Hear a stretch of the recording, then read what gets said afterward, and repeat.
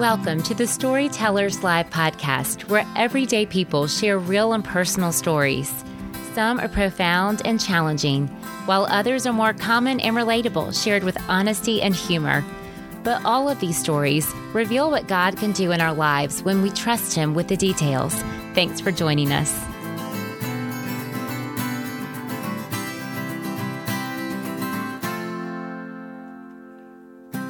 Hi, everyone. This is your host, Kelly, from the Storytellers Live team. On each episode, you'll hear a different woman share her story of God's transforming love.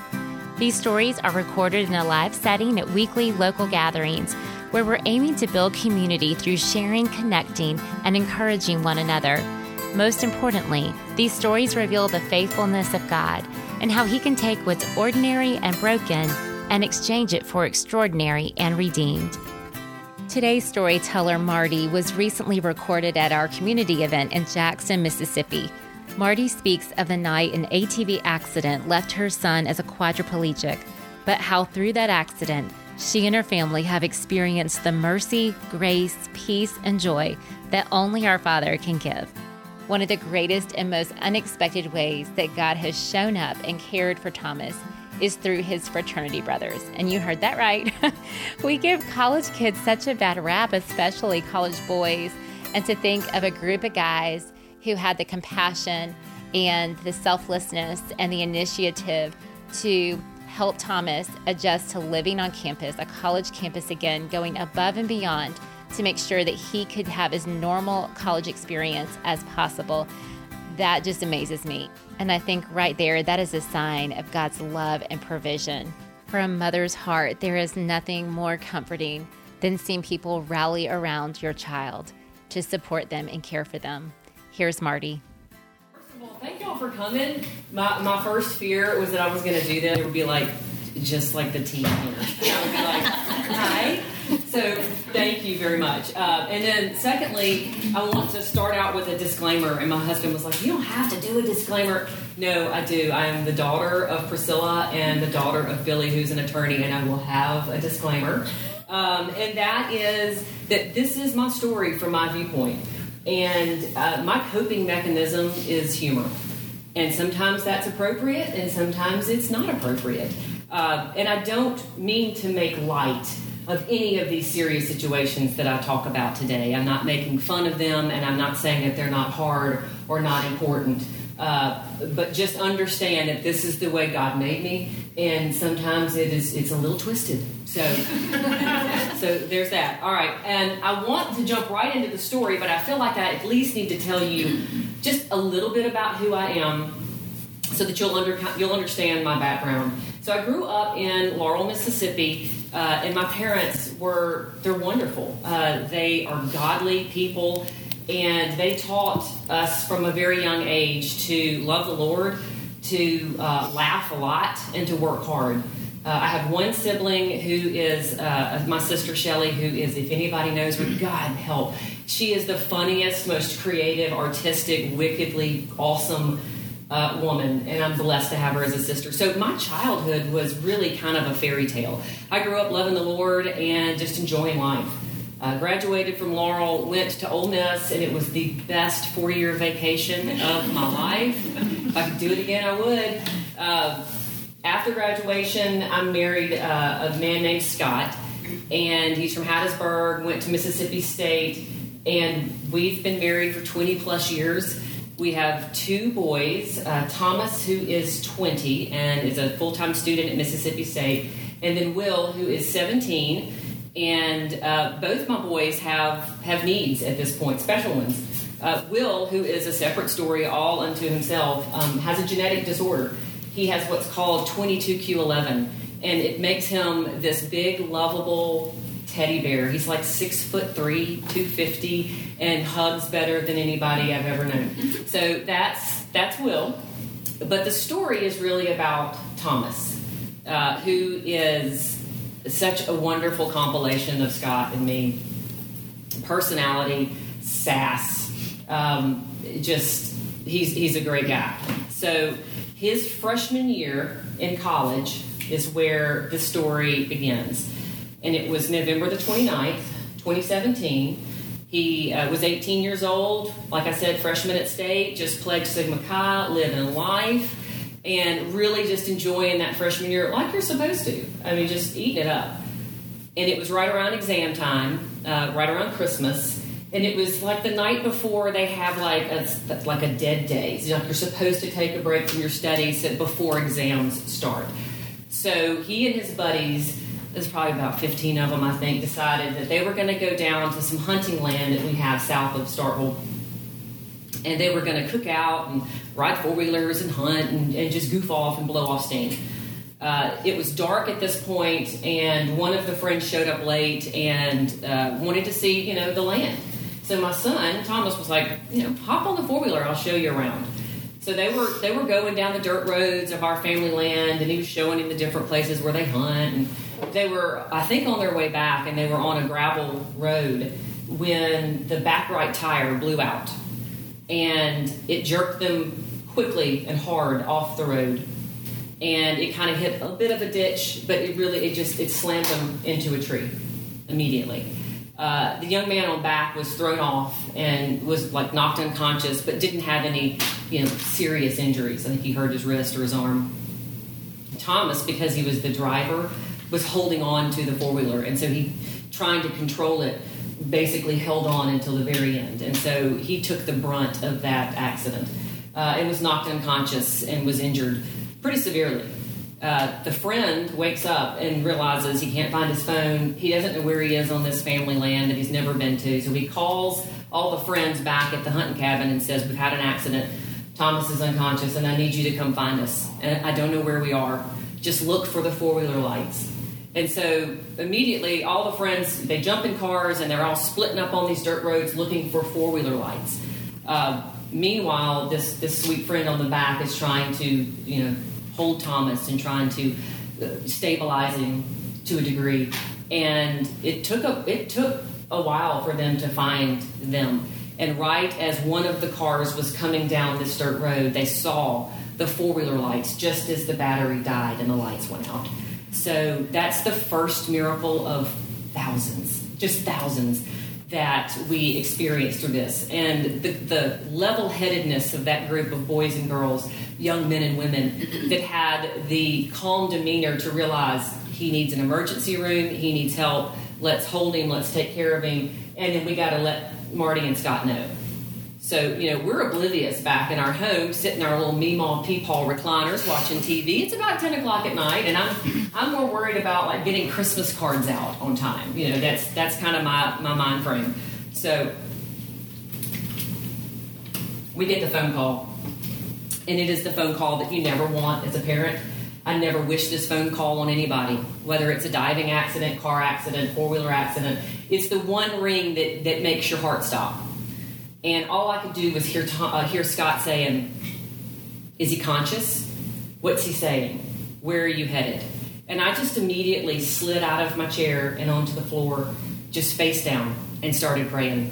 I was like, God, I don't even know who he's talking about. But be with them. Be with the doctors. Be with those kids. Whatever it is, Lord, let's show up. And so Scott says, okay, it's Thomas, and he's alive. I'm going to head to the ER, which was about 2 hours away. And he said, you got to stay here with Will. Okay, so I'm just pacing. Halfway to the ER, the doctor at this hospital called my husband and said, we stabilized him, but he's got to go to the University Hospital in Jackson, and we're going to airlift him. And his quote was, he has a long fight ahead of him. But he really wouldn't tell Scott what all was going on. So Scott calls me and says, meet me at UMC ER right now. So, okay. So we get to the ER at about the same time Scott and I do, thinking that the helicopter's going to land any second with Thomas. Helicopter lands, no Thomas. And the security guard was like, I don't know, he was supposed to be on the helicopter. I'm not real sure why he's not. So we're standing, it's about midnight, in this ER going, where's our child? They had to put him on an ambulance because the helicopter said that there might be some bad weather, and so it just turned around and came home. So now he's in an ambulance being brought to the UMC. So we had to wait for a couple of hours for him to show up. And it was a cold night, so the ER waiting room had lots of interesting visitors. homeless people that were trying to get out of the cold. And so here we are, anxious and nervous and praying, and this man gets up and proceeds to take his pants off and roll them up and then use them as a pillow and then just takes a nap and starts snoring right in front of us. And I'm like, did he just take his pants off? There was another man sitting next to us that had been talking to himself the whole evening. And he finally kind of saddles up next to us and he says, so I'm wondering if you guys have any heroin? And I'm like, I'm fresh out of heroin. I'm so sorry. I can't help you. And it's just the most bizarre situation going on. Well, Thomas finally shows up. The doctor's assessing, and I feel sorry for the one doctor that had to pull us into this room and tell us everything. He said, let me tell you what else going on with your child. And I'll start from the head. He said he has a severe concussion with bleeding in his ventricles. He has a broken collarbone, a broken scapula, 2 broken ribs, a punctured and collapsed lung. He has a serrated spleen, and he has broken his back at level T2, which is right about your chest level. And he said, you need to know that we're trying to stabilize him so that we can do surgery and that he is fighting for his life. And at this point, he is paralyzed and he will never walk again. And so if you'll excuse me, I've got to go take care of your child. And then he just leaves us in this room alone. And it's, at this point, like 2 a.m. And we just look at each other like, okay, so he's alive. And we're going to focus on that. And, all right, wheels. We can do paralyzation. But he's alive. So the wonderful doctors at UMC were able to insert rods and pins, and they repaired broken bones in the back, and they did everything that they could to get Thomas to a point where he could be stable and be alive. And we were super, super grateful. At that point, the only thing that Thomas could use was basically from the chest up. He could use his arms and his hands, so he was gripping your hand, and he could wave and point and all of that. And we noticed that within days after the surgery, he started to lose function up his arm. He quit using his fingers, and then he quit grabbing hands, and then he started having a hard time breathing, and we were like, what's going on? And the doctor pulled us aside and said, I've been up all night researching what's going on with your child, and the only paper that I can find is in Chinese. It is a very rare situation, but he has inflammation in his spinal cord, and there's nowhere for the inflammation to go because it's encased. So it is literally going up and down the spinal cord, and it is just pinching out the nerves as it goes. And he said that's why he's losing function. And if it goes just one more level, he will lose the ability to breathe. His diaphragm will quit working, and we're going to have to put him on a ventilator, and he probably won't come off. And you could hear him in there just labored breathing, just fighting for each breath. And the doctor looked at us, and he said, I don't know how to tell you this, but there's not one single thing we can do medically. There's nothing we can do. We can just watch it at this point. It's got to run its course. And so we looked at the doctor, and we were like, what? So what you're saying is that it's up to God at this point. And he's like, yeah, that's what I'm saying. So we sent out, the urgent prayer request. And the response that we got from people that knew Thomas, didn't know Thomas, knew us, didn't know us, was so overwhelming that to this day it gives me chills of the people that prayed that moment for Thomas. Within 24 hours, the swelling had stopped. And he never had to get on a ventilator. And the doctor said it was a miracle. And I was like, no, it's a miracle, but we all know who it's from.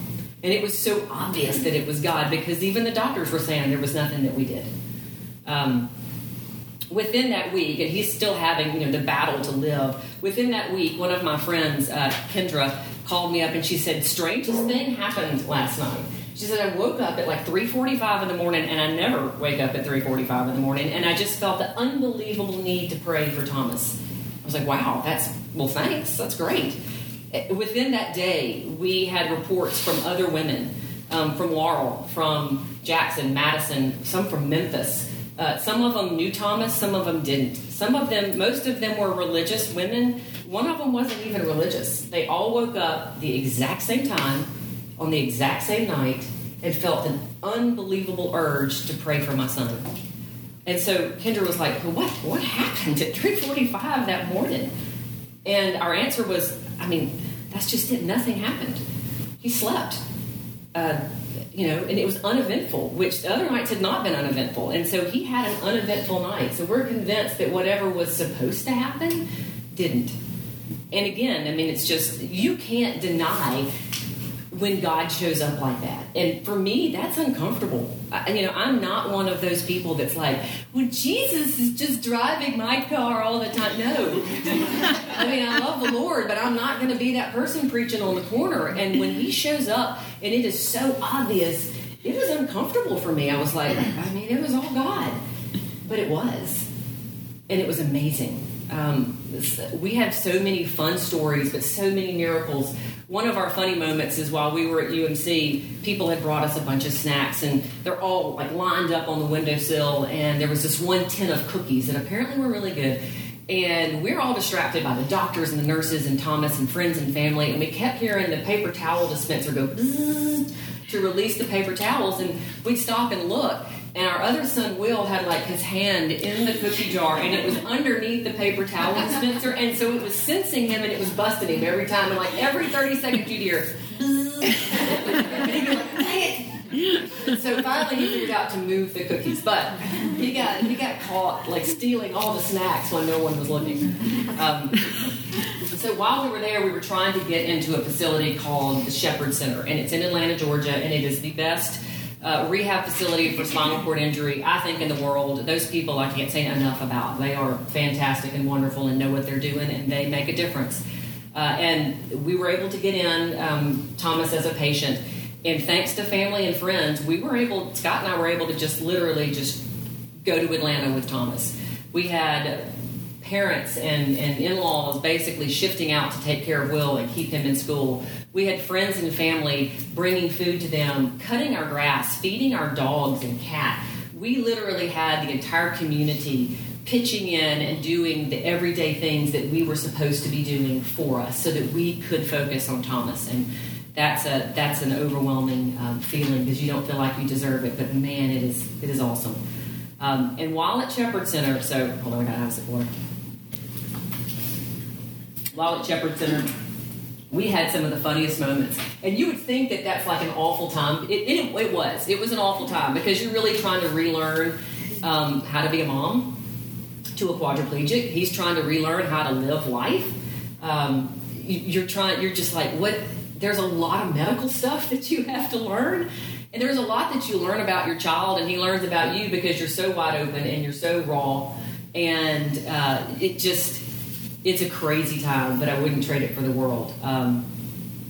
While we were there, when you first get there, Shepherd Center allows you to live in an apartment that's attached to the facility so that, like, Scott and I would shift. One would have the night shift, one would have the day shift, and whoever wasn't on duty would be sleeping in the apartment.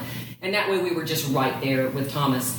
But it only lasts about a month that they allow you to live right there. And then they ask you to get an apartment or something elsewhere in Atlanta. Okay.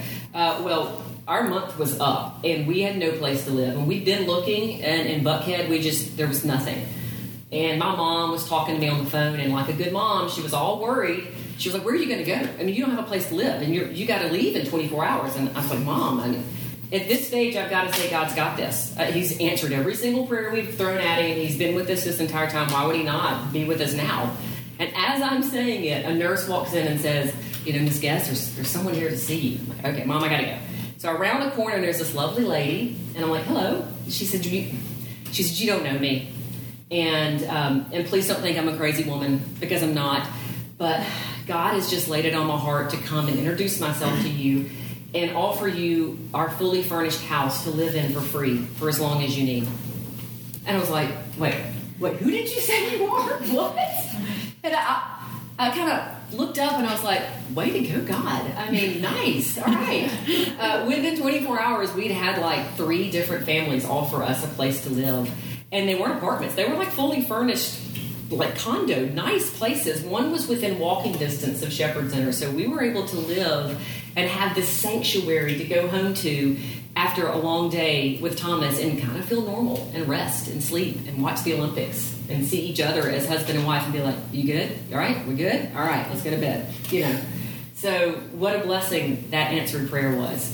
I have to tell you one of our funnies. And those of you that really know me know that most of the good stories, most of the really funny ones, have to do with bodily function. Okay, it just is what it is when you're a quadriplegic mom. catheter talk is like no big deal. Like our checkout lady at Kroger is like, I didn't need to know that. Thanks so much. There's a lot of things that involve me putting on blue gloves. I love blue gloves. They're great. But one of the stories is that they have a church service on campus at Shepherd Center because you can't leave the grounds. And so every Sunday, you can show up, and most people are in like hospital gowns, and there's catheter bags, and I mean, it's just come as you are, and there's a lot of R.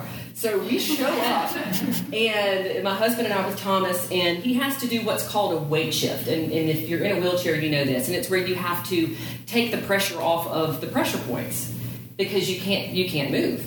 And so that way it keeps your skin from not getting skin sores. And there's lots of different ways you can weight shift. You can go side to side, you can push up. But at that stage, he wasn't strong enough. So his weight shift was to lean all the way over. Like, okay, so you have to lean over like this for like 30 seconds. That's a weight shift. No big deal. Everybody in there was doing it. So it was his turn. Preacher's preaching. We're, yay, we're at church. Thomas goes to lean over to do his weight shift and just rips the biggest tooth. I mean, just and Scott and I were like, oh my gosh. No one batted an eyelash. The preacher didn't even pause. Apparently passing gas in church there is like the Holy Spirit showing up. I don't know. But so, of course, we dissolve into giggles. We're like, oh my God. And we lost it. We never regained composure. I didn't even hear what the preacher was saying. We were like bad kids in church because we thought that was the funniest thing ever. Thomas did too. So we just sat in the back row and giggled the entire rest of the time because of our gas. All right, another good one is we were blessed enough to get a van that totes Thomas around, and it's a handicap van where you roll up in there and you strap him in. And so we were able to acquire one while we were at Shepherd Center, and he had not left the grounds. He'd not left the hospital until this moment. It had been months, and he was like, you know what I want? And at this point, sidetrack, Scott had to go back to work, and I think he had the worst part of this gig because on the weekends he would drive from Madison to Atlanta, which is not an easy drive, and he would relieve me for the weekend and work all weekend with Thomas and then drive back and have to be on for work for a week and be away from us. And when your heart is there, it's so hard to be away and to be working, and then you're tired and you're driving back and forth to relieve me. And like, I don't envy what he had to do, but he's a good man for that. And so, here I am. It's just the two of us. It's just Thomas and me. And I'm like, where do you want to go? We got a van. Let's do it. And he said, I want sushi. I want a big old plate of sushi. I'm like, sushi it is. So I Googled sushi near me. And we get in the van. It takes us forever to learn how to strap it in. I'm not familiar with how to drive it. I'm not familiar with Atlanta streets. So we get to the first sushi place, and it's upstairs, and we unload, and the elevator is broken. And we're like, okay, all right, here we go. So we get back in the van as just a downpour hits. It is pouring down rain. And you don't really want to get wet in a wheelchair because then you're sitting in the water. And so we're like, and we're trying to cover, and we get in there, and I'm like, all right, sushi near me again. And at this point, it's hard to see from the rain, and I don't know my way around, and okay, I've made enough excuses. So I'm driving in this rain, and I'm listening to the Google voice, and she says, your destination is up on the right. Great. And I see this neon sign that says Tokyo, and I'm like, found it, sushi. So I pull the big van in, and I'm looking for a parking spot, and I hear Thomas just dissolve into laughter, belly laughing. And I'm like, what are you laughing? And I look up and I realize that the Tokyo was not Tokyo Sushi. It was Tokyo Exotica, the sex shop. It had fetish rooms in the back. And I'm like, oh my goodness. Oh, Thomas, don't look. And he's like, yeah, right. Way to go, Mom. I'm like, no. So, the sushi place was like right across the street. And great sushi, but So the next morning, he delighted in telling his PTOT people that his mom took him to a sex shop. First outing, and I was like, winning right there. Got it. Mom of the year right there.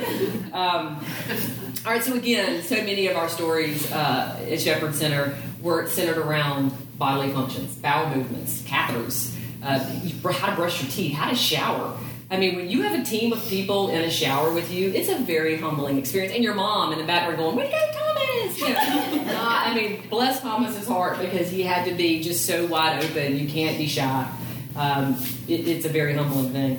But after Shepherd Center, they had taught him so much that his goal was to go back to school full-time in the fall because he had missed that second semester his freshman year. He was like, I'm going back my sophomore year. Going back full-time. And I'm going to live in a Sigma Chi house. And I'm like, you're crazy. You can't go live in a fraternity house as a full quadriplegic. It can't be done. I'm sorry. And he was like, watch me. So we got a caregiver that would come in for an hour every morning, and we trained him to help with just the basics, the bodily functions, and helping him get dressed so that it's faster. And then he was on his own kind of for the rest of the day, and that's where the friends come in. The Sigma Chi's redid an entire fraternity room for him and checked every door to get into the cafeteria to make sure that he could get around. They built a special bed because all the beds are high. They built a special low bed, which everybody loved because it's easy to get into. And they made sure that when his wheelchair broke, they fixed it. When the truck broke, they fixed it. They got him to class. One day, he was going down the hill too fast in his hands or his brakes, and he got blisters on both of his hands. And he got to class, and he sent out a text message to his little group and was like, anybody got Band-Aids? And one of his friends ran in the heat with a box of Band-Aids and Neosporin and showed up so that in class, when he got out, he was standing there sweating, going, here you go, man. That kind of love is unbelievable. Every single guy knows how to calf now there. It's the funniest thing. I mean, it's a show. And when you're a 20-year-old guy, that's interesting to know. So they all learned how to calf. They all learned how to take care of Thomas if he chokes. They all learned how to pick him up, sling him over their shoulder. They never let him miss a party. They made sure that their bus going to formal had wheelchair access. They made sure that when he was down, they were there. They helped him when he needed it. They lifted him up, got him to class, helped him out, and it was the most unbelievable thing, all while still poking fun at him because he's still Thomas, and he's giving them, sass, and they're giving it back, and you just watch it going, it's just Thomas on wheels, and it's just amazing. One of his friends, and I'll say his name because I haven't really said any other names, but this one particular gentleman is named Cody Dinkelwalker. And we just call him the Dink because he's fabulous.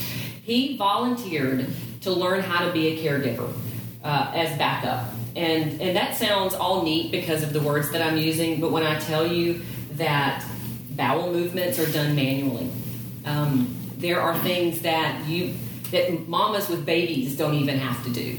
And this young man stepped up and said, Miss Marty, I want you to teach me how to do it. I can handle this, just in case.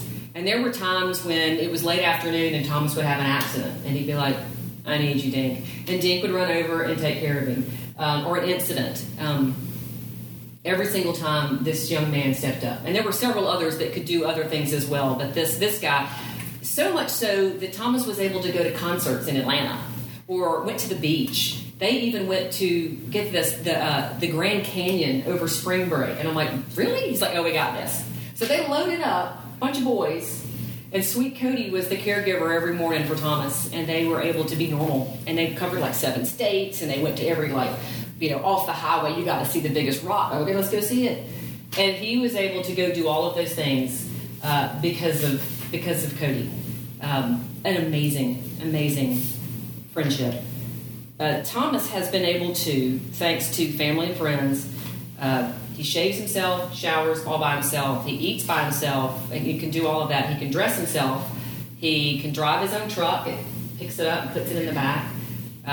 He goes to class full time, so he's back at school as a junior, and he's able to live life. But I want y'all to also know that everything that he does is a struggle, and it's so hard as a mom. The other day he called me and he said, well, I'm late for class. I've really been doing good going to class, and I pull up and this delivery truck has parked across all the handicap spots just to drop off their delivery. And he said, I can't find them, and I'm going to be late, I'm going to be tardy for class. And so he just sat there in the parking lot because there wasn't a thing he could do. That as a mom, I wanted to go up there and rip somebody apart. I was like, what delivery driver is it? I was about to call the president and be like, fire him. So, and there are moments where he calls and he's just like, I'm just tired. It's an effort to get out of bed, to get dressed, to get into my car, to go get something to eat, to study, to get to class. He said every single thing takes longer and is harder and is difficult. And some days you just want it to be easy. And he said, the only thing that keeps me going is that I have a friend that I met at Shepherd Center, and his only goal was to get back to school, and he's not there. And so he tells me every day that I'm living his dream. He's like, so how can I give up? And then if he has a bad day, you got people, all around him, his friends that are cheering him up, going, dude, what do you need? You need, let's go do this. We're here for you. So it's hard. It's hard as a parent. It's hard for Thomas. But at the same time, through all of that, you see God's mercy and grace. And when you're that empty, God is able to fill you up with the peace and the joy that only He can give. And you realize, God, He is so good. The verse that we clung to was Joshua 1:9, and it was, have I not commanded you, be strong and courageous. Do not be terrified. Do not be discouraged. For the Lord your God will be with you wherever you go. And that's kind of our motto, is that He's with us. So, at this point, let's go. I think the next thing Thomas wants to do is to skydive. So y'all can just pray for that for me right now. So that's my story. And I hope it encourages y'all. And if y'all have any questions, I'll take them. So we'll open it up to questions now. I think Marty will be brutally honest, as you now know. So ask away if you have any.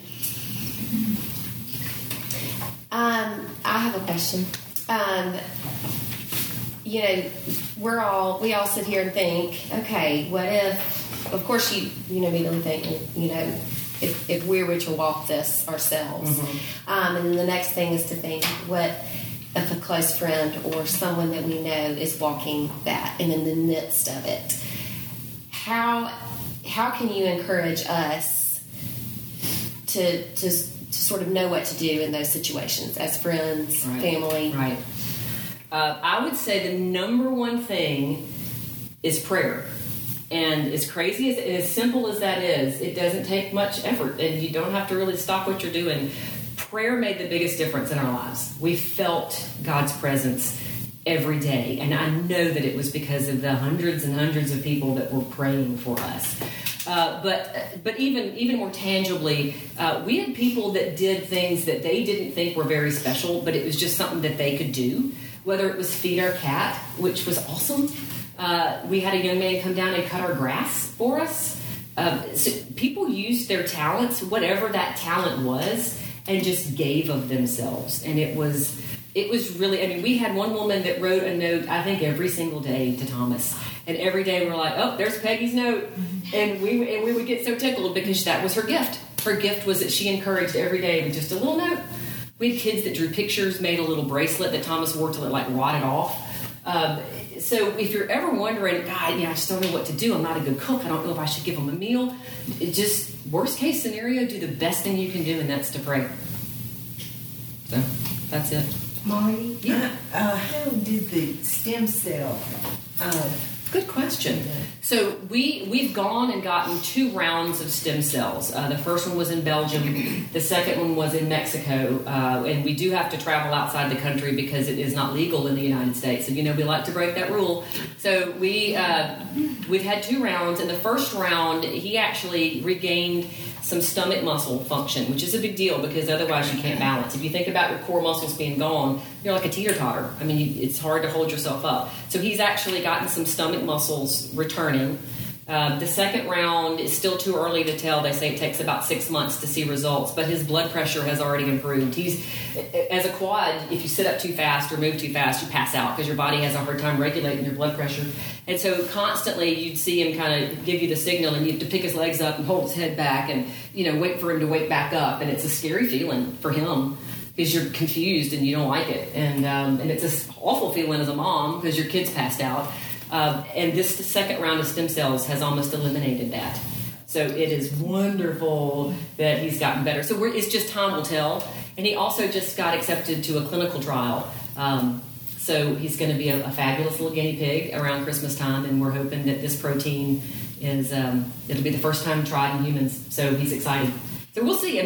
He's open for just about, he's young and healthy enough that we're hoping that science will catch up and at least give him a little bit better quality of life. So thanks for asking it. A lot of us have children, and they're growing up, and just sitting there listening to you talk about all the guys that have helped take care of him. Obviously, it's because God has done a work in their heart, you know, and filled them with that compassion and love for Thomas and their friend. But like, what as moms to our children, especially sons, can we encourage that just, you know, that these boys are, you know, they're there for him and they want to be there for him and they want to help him. That's good. What would you say? And it's a strange answer. To not be afraid. Some of the people were honest and they were like, we weren't real sure if it was a head injury too, because then you see somebody in a wheelchair and you're like, are they how special are they? Like, is it going to be awkward, or are they going to be able to understand? And so that fear keeps them from interacting. And so Thomas was invisible to a degree to some people because just the fear factor. So my first thing would be is don't be afraid. You know, if they aren't able to communicate, you'll learn. Okay. And if they are bitter, some people that we knew at Shepherd Center in that same situation didn't have the Lord, and they were bitter and angry and mean. And so, okay, you learn your lesson. That means you leave that one alone. So, but the biggest thing is you ask. And for Thomas, some of the hard part is so many people want to help in that it actually complicates things. They'll hop in and they won't ask, but they'll just start helping. And he's like, no, I'm trying to learn how to do it myself. He was trying to learn how to push up a hill to gain strength. And this one person saw him struggling and just walked up and started pushing him. And he was like, man, I really appreciate it, but I'm actually working out. I mean, this is what I'm trying to do this to build my muscles. So I guess the answer would be to not be afraid and just to ask. And his friends, that was the biggest thing that I loved. Thomas loves educating other people, especially about the gross stuff. I mean, guys are like, hey, how do you do in the bathroom? I mean, how does all that work? And he's just like, let me tell you. You want to watch? Come on. I mean, so just don't be afraid, and then just ask. So that's what I teach them. Anything else? No, I was going to say, tell the story about the dog, how he got the dog, his special dog. Yay. So he wanted to get a therapy dog. And at first, we were like, okay, it's going to pick up your keys. It's going to put your socks on for you. It's going to do, I had this Benji thing in my head. I'm like, it's going to be the greatest dog ever. And I was like, I mean, what do you want this dog to do for you? And he was like, fetch girls? Okay, no. But as he has progressed, it's really more, it breaks the barrier. It breaks the social barrier, because when you see somebody in a wheelchair, you tend to be like, okay, I don't really know how to handle it. But if you see somebody in a wheelchair with a cute, fluffy dog, you're like, oh my gosh. And it breaks the barrier. They come over and they're like, can I pet your dog? Yeah, I'll pet the dog. And then they're engaging. And this dog, we researched all the little litters, and we're online each day after Shepherd Center, and we're looking at these little puppies. And we decided we were going to get this one that wore the little blue collar, because they all had different colored collars. We're like, we want the blue one. And so we were telling people that we were going to get this service dog named Blue. And this young man who I've never met, and Rivers is his name, and he's in Memphis, and he heard about our story and had been praying about us. And he was about, I think, 12 at the time. He had been cutting grass all summer for his savings. And he went to his mom and said, Mom, I want you to take out my savings and send it to Thomas to help buy Blue. And I was like, oh God, would it be nice? So Blue's full name is Blue Rivers Guest, because this young man gave us his entire summer savings to help Thomas with that dog. And he's the freaking cutest thing ever. And Thomas wants him at school with him full time, and he's learning how to behave at the moment. So we were in behavioral therapy for the dog so that he can come stay and sit. So yeah, he has a therapy dog named Blue who doesn't do really much of anything but look cute. Is there anything else? Well, I have another question. Yeah. What are some of your just ways that we can tangibly pray for you every day as a mom? So many. Here's my thing, is that when you live a lifestyle that drains you, when you live a level of crisis for so long, then you run out of reserve. And so what used to not trigger me triggers me now. What used to not wear me out exhausts me now. There are certain things that come along in life that you're like, this would be just a small bump in a normal person's life, and I emotionally don't have what it takes to deal with it at this point. So honestly, it is just for God to fill me up every day and to relinquish all of just that emptiness so that He can. Because there are days that like you'll hear a song and it'll trigger a memory and it just takes you down a path. Or like when he calls you and tells you that there's the delivery truck parked in his parking spot, and for the next hour I'm out because I can't emotionally. I want to fix it. So just praying for peace and praying for God to just fill me up. Thank you. Thank you all for coming. I really appreciate it. That was awesome. We're so glad you joined us for Marty's story. Her positivity is contagious. Her story also challenges me to look for God's blessings even in some of the most challenging and devastating circumstances. After all, as the Word reminds us, the Lord our God is with us wherever we go. Whether we're on a mountaintop or in the valley or on a long road where we just don't get a break and it requires daily endurance, He is with us. Once again, we want to thank you for listening and for your support of the Storytellers Live podcast. Your ratings, reviews, and shares with friends have done so much to spread the news of our podcast and bring it to new ears. Just remember that you can always find us on our website or on social media. Our website is storytellerslive.org. And also we post a new episode every Wednesday. And if you subscribe to whatever platform you like listening to, you'll automatically receive a notification when the new episode pops up and goes live. So we're thankful for all of you, and we'll see you next week.